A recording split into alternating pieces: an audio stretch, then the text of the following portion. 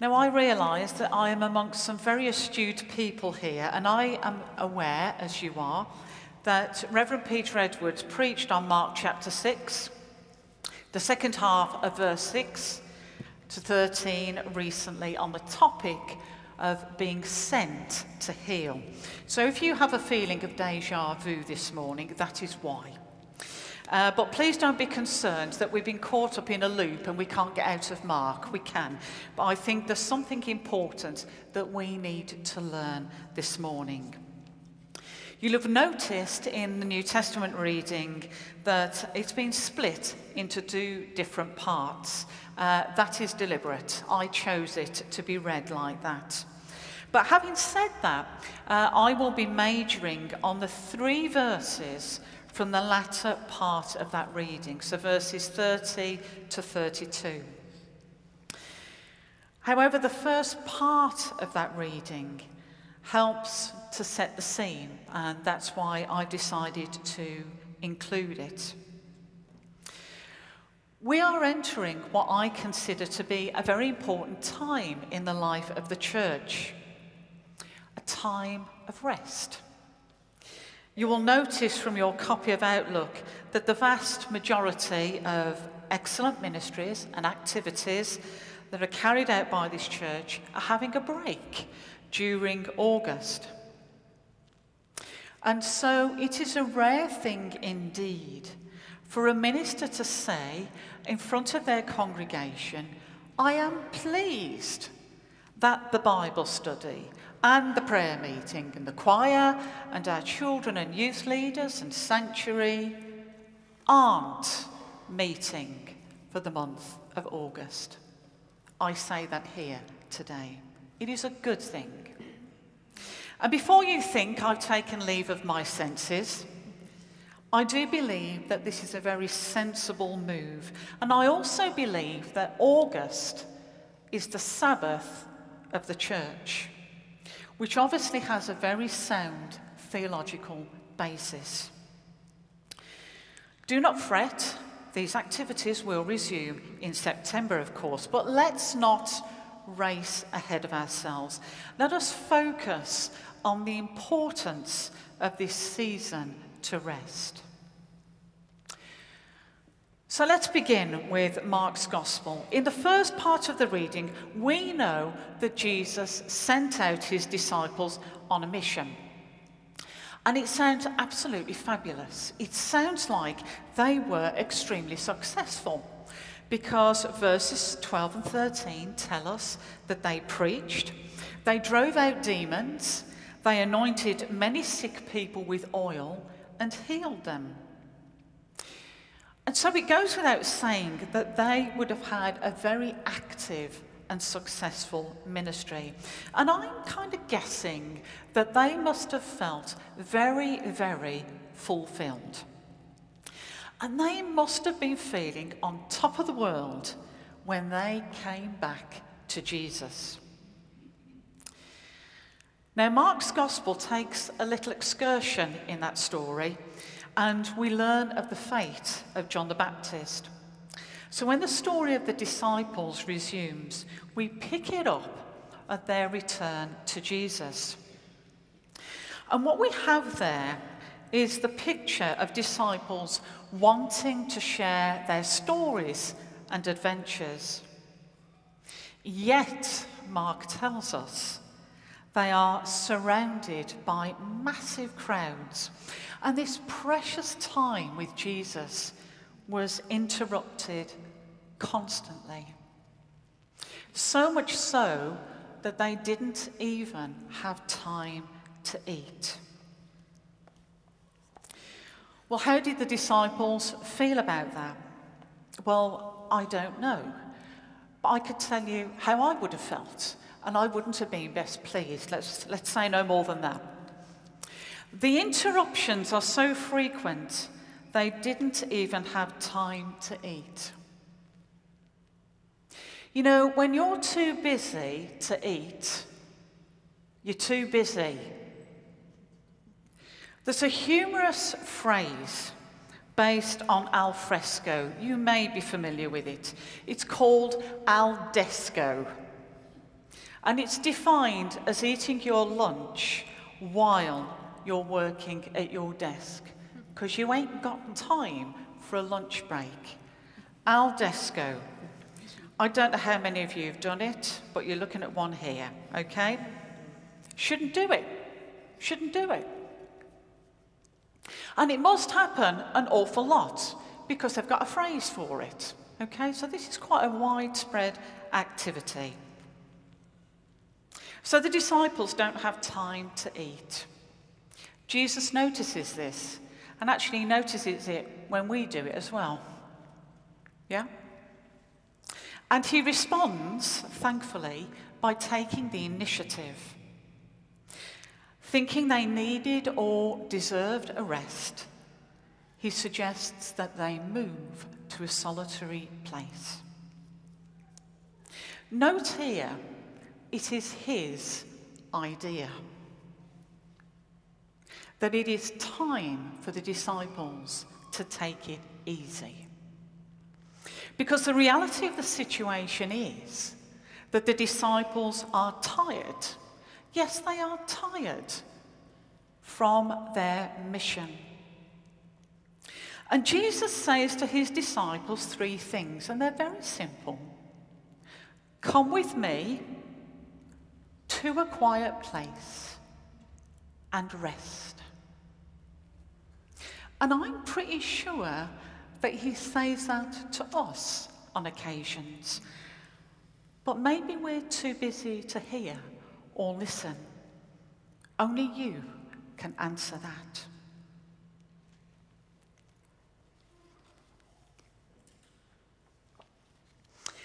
Now, can I just share something here? I have found it very interesting, but actually what I mean is I have found it extremely frustrating when consulting biblical commentaries in preparation for today. And I've been frustrated because the majority of writers, when commenting on Mark chapter 6, from verse 30 to the end of chapter, completely ignore verses 30 to 32. And if they think that's because they're not important, then I'm sorry, I disagree. Let me give you an example of one commentary I read. Mark chapter 6, verses 30 to 52. The title, The Return of the Disciples. Good, good. And 2 nature miracles. The writer begins, we come now to 2 remarkable nature miracles. Well, we do eventually, but actually there's this important rest. And the commentator launches straight into the feeding of the 5,000 and completely bypasses this wonderful pastoral concern of Jesus towards his disciples. Why is that? I'm not entirely sure, but I'm guessing that our human nature is caught up with the haste in which we are drawn to the spectacular, important though it is. But being drawn to the spectacular can detract us from the unspectacular detail, which is equally important here. What Jesus does here is to remind the disciples of their humanity. Yes, we are made in the image of God, but we are flesh and bone. The disciples had been giving in their ministry all the time, just giving out.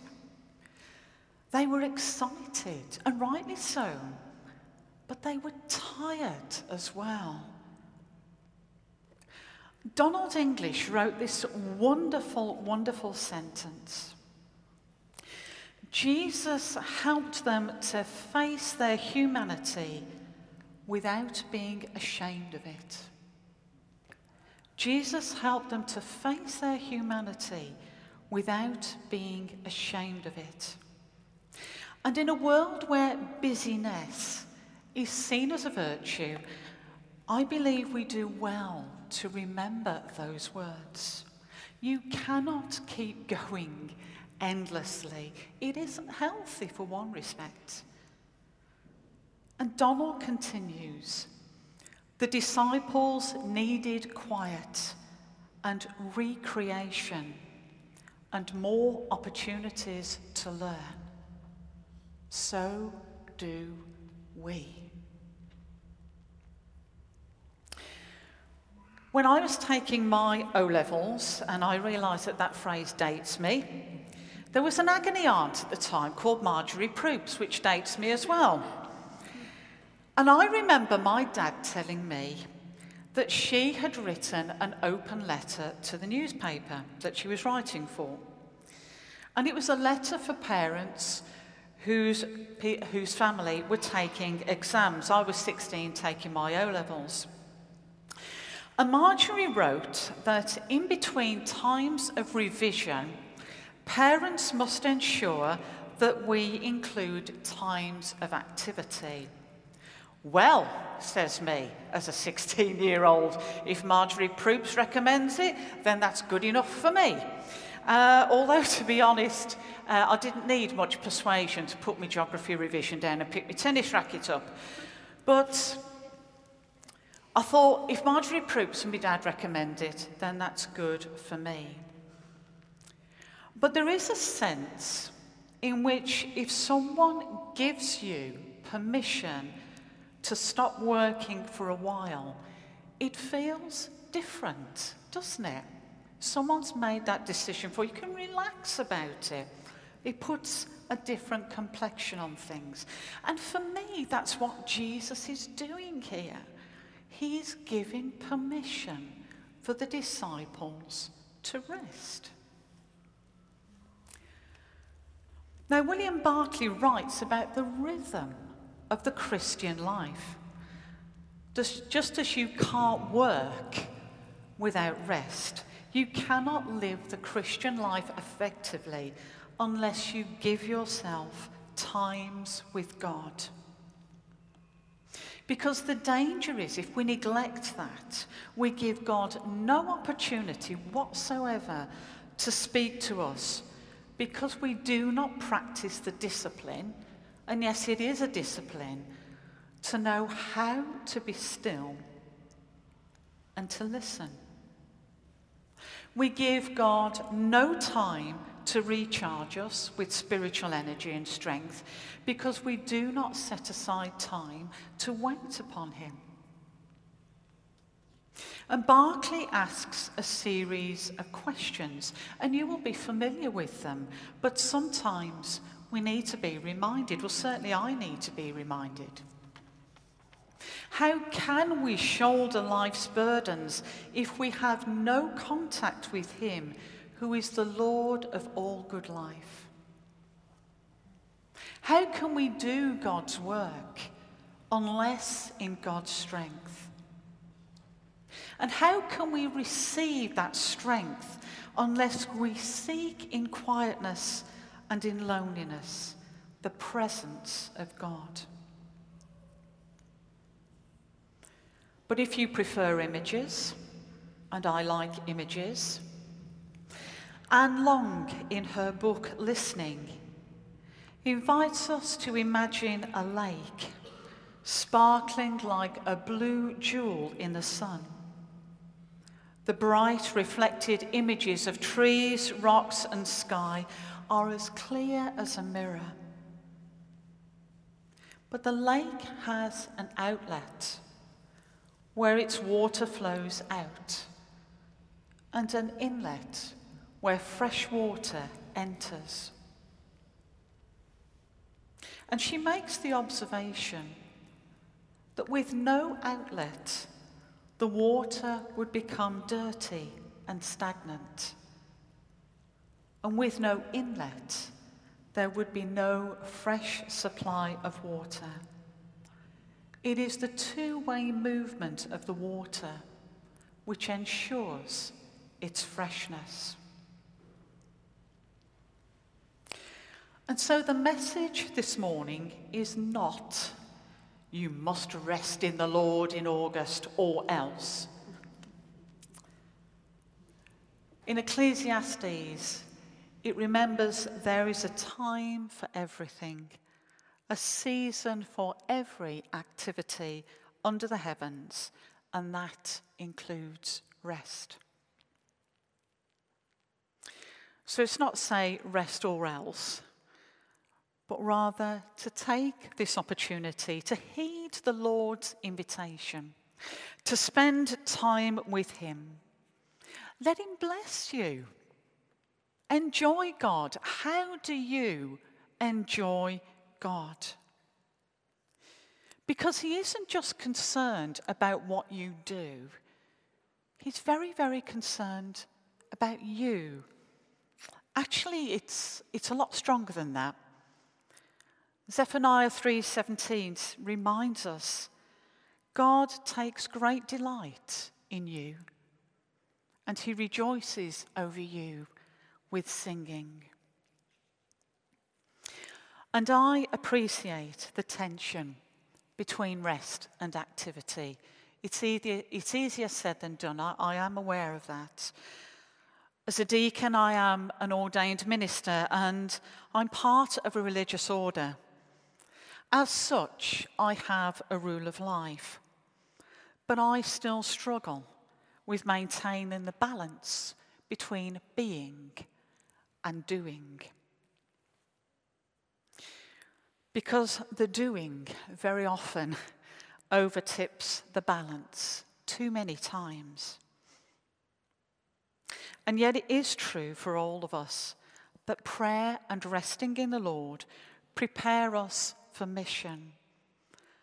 But ultimately, prayer and resting in the Lord nurtures us as individuals. Now, one person I know who modelled finding time, space, and prayer, even when others were making demands of him, was Jesus. If Jesus needed that time, we need it much more. And finally, we move from the idea of individual to corporate and to the church. The church is having a season of rest in August. It's good for us to remember the work is not ours, it's God's. Jesus had no problem in delegating. He didn't feel he needed to do everything himself. If we slow down and take time to listen, he will guide us and he will enable us so that we can share in what God is doing. And so I close with our final illustration. I don't know if we have any American football fans out in the car. I am one. So you will, we have another there. Thank you. But just a little bit about American football. In American football, each football team has 3 timeouts in a half. And they normally, in a very, very, thank you. Yeah, that's the one. In a very, very loud stadium, you can't shout, timeout. You just do that, okay? Timeout. A timeout is a chance to stop the game, to enable the team to regroup and rethink the team's strategy. Christian ministry is demanding. Christian ministry is draining. Therefore, we need to have our moments of rest, when we remind ourselves why we are doing what we are doing. And we allow the Lord to call us again to the task, or we allow God to direct us to some other expression of ministry. Martin has already said this morning, he's invited you to pray about your discipleship role in advance of the 1st of September. We're not going to come round to you individually on the 1st of September and get some feedback, but it's a good thing. You've got this opportunity. And so I would encourage you to do that. Embrace August as a season of rest, because God is giving you permission to stop and rest on your journey. Amen.